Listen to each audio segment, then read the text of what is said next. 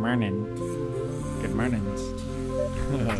Good morning, everyone, and welcome back to the Messy Masterpiece Podcast with Chad and Tori. Happy Friday. Friday. Can you believe it's already Friday? No, this week went by crazy fast. Way too fast, but we're thankful to be devoting ourselves to the Lord with you all every day, or at least every day you can tune in. Yes. So you want to hop into today's devotional, baby? Yes, let's jump on into it. Today we're reading out of 1 Samuel 17, verses 14 through 15.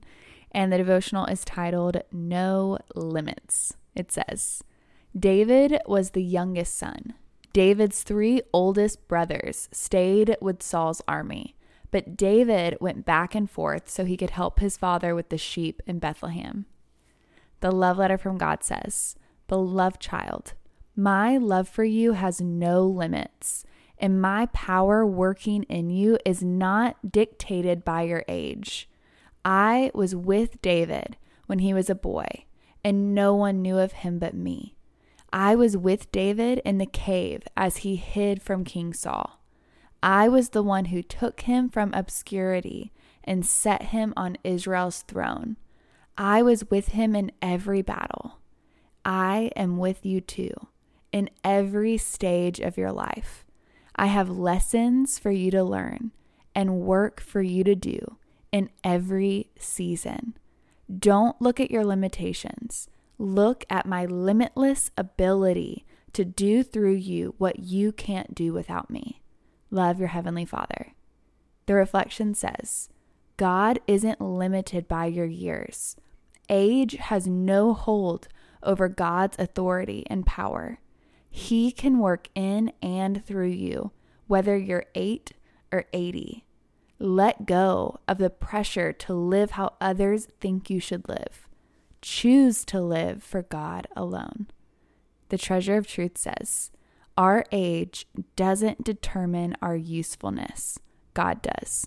Yeah, I agree. And then also, society doesn't determine what is valuable. God does. Yeah. For example, back in the day, a shepherd was actually a pretty lowly job. Mm-hmm. We read about it now and we're just like, oh, well, David was a shepherd, so it must have been cool. Or Jesus is the good shepherd. So it's like we tend to think it had like a nice kind of connotation to it. Right. But that was actually a lowly job at the time. Huh. That was something that they primarily gave the children and even convicts, because your job was to just make sure wild animals didn't kill sheep. Right.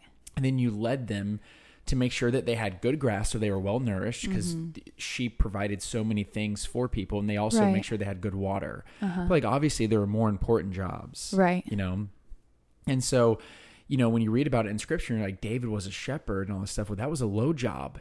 Whenever the people came to select the next king of Israel, they weren't looking there. They weren't even looking at David. Right. Because he was tending to his flock. And obviously that was a low position at that time for the youngest child. Right. And so for us, are we trying to esteem ourselves into positions of value because it's perceived value through society? Mm-hmm. Or should we work that job that God has called us into to that position that may seem low in terms of society, but it's given us the whole Mr. Miyagi Karate Kid training. Have you seen that? You know what I'm talking about? Wax on, wax off. Yeah. There's training that happens inside of those positions. That prepares you.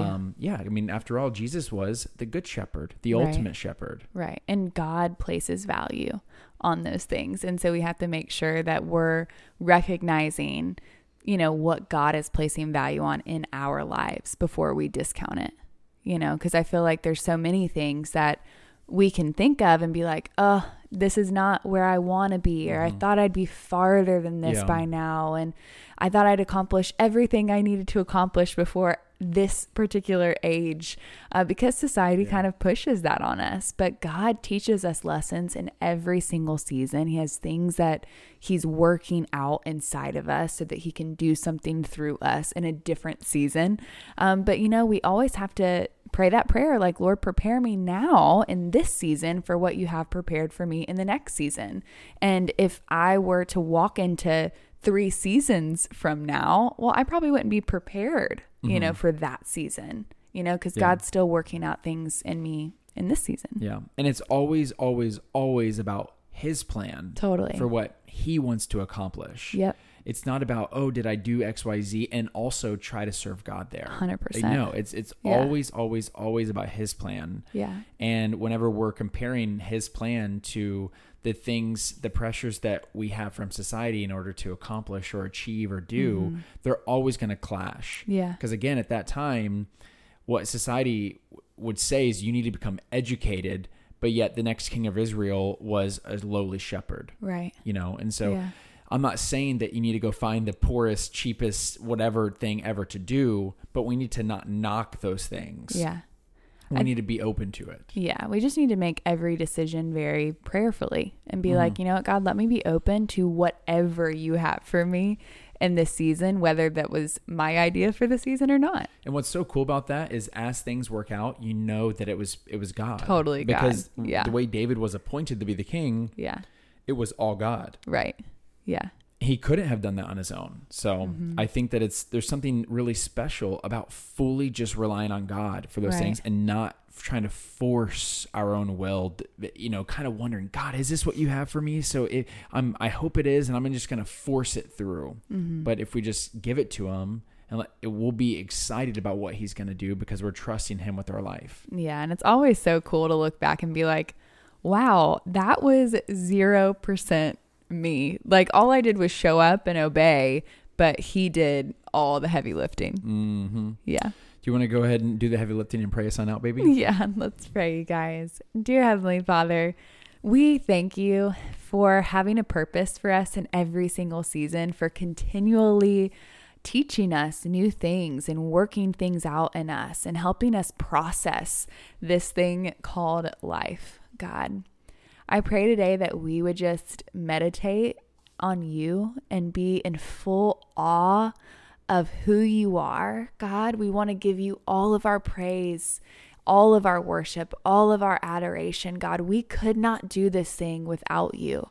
And doing it without you just wouldn't be worth it. It would feel worthless, God, but everything with you is worth it. God, you put purpose behind every single little minute detail of our lives. God, we can bring glory to you in every word we speak and every action we take, God, and we want to do that, Lord. So we pray that your Holy Spirit would be so activated in our lives, God, that with every task we do, with every errand we run, with every small conversation that we have with our family, friends, our coworkers, acquaintances, God, that we would be those people that share your love and your grace and are a reflection of you, God. But we can't do that if we don't spend time with you, if we aren't in awe of you, if we don't take the time to let you pour into us so that we can pour out and be a reflection. Lord, so I just pray for less of us and more of you in our lives, God. We don't want this whole thing to be us. We want this whole thing to be you. We want our lives to bring you glory, God. And so, Lord, we honor you. We thank you. We thank you for being so powerful and yet so personal and caring about us, caring about our hearts. Lord, we turn our hearts to you today. And Lord, we're going to open up the floor right now for our listeners to pray, and Chad and I are going to be praying in agreement with them. So cover me in the blood and heal my open wounds. I'm desperate for your limitless love. So cover me in the blood and heal my open wounds. I'm desperate for your limitless love.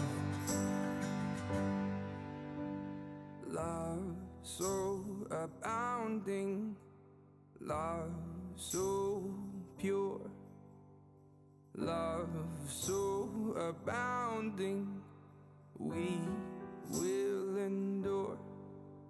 Amen, God. Amen. Amen, y'all. Thanks for tuning in. Just a quick little friendly reminder that I know when it comes to coming to that place of saying, God, I'm going to give you everything. It can really feel like we're going to miss out on some stuff. Like, do I really want to sacrifice that? What if I want to go eat out there or go do this with my friends and stuff like that? But God has a greater joy for us always. There's always a greater joy. Yeah, so I just want to remind you guys to keep that in mind, because it is hard to sacrifice what we want, especially if what we want doesn't go along with God's will. But his will always give us greater joy than what we think we can get elsewhere. So true. Love y'all. We'll be talking to y'all tomorrow. Talk to you tomorrow. Bye.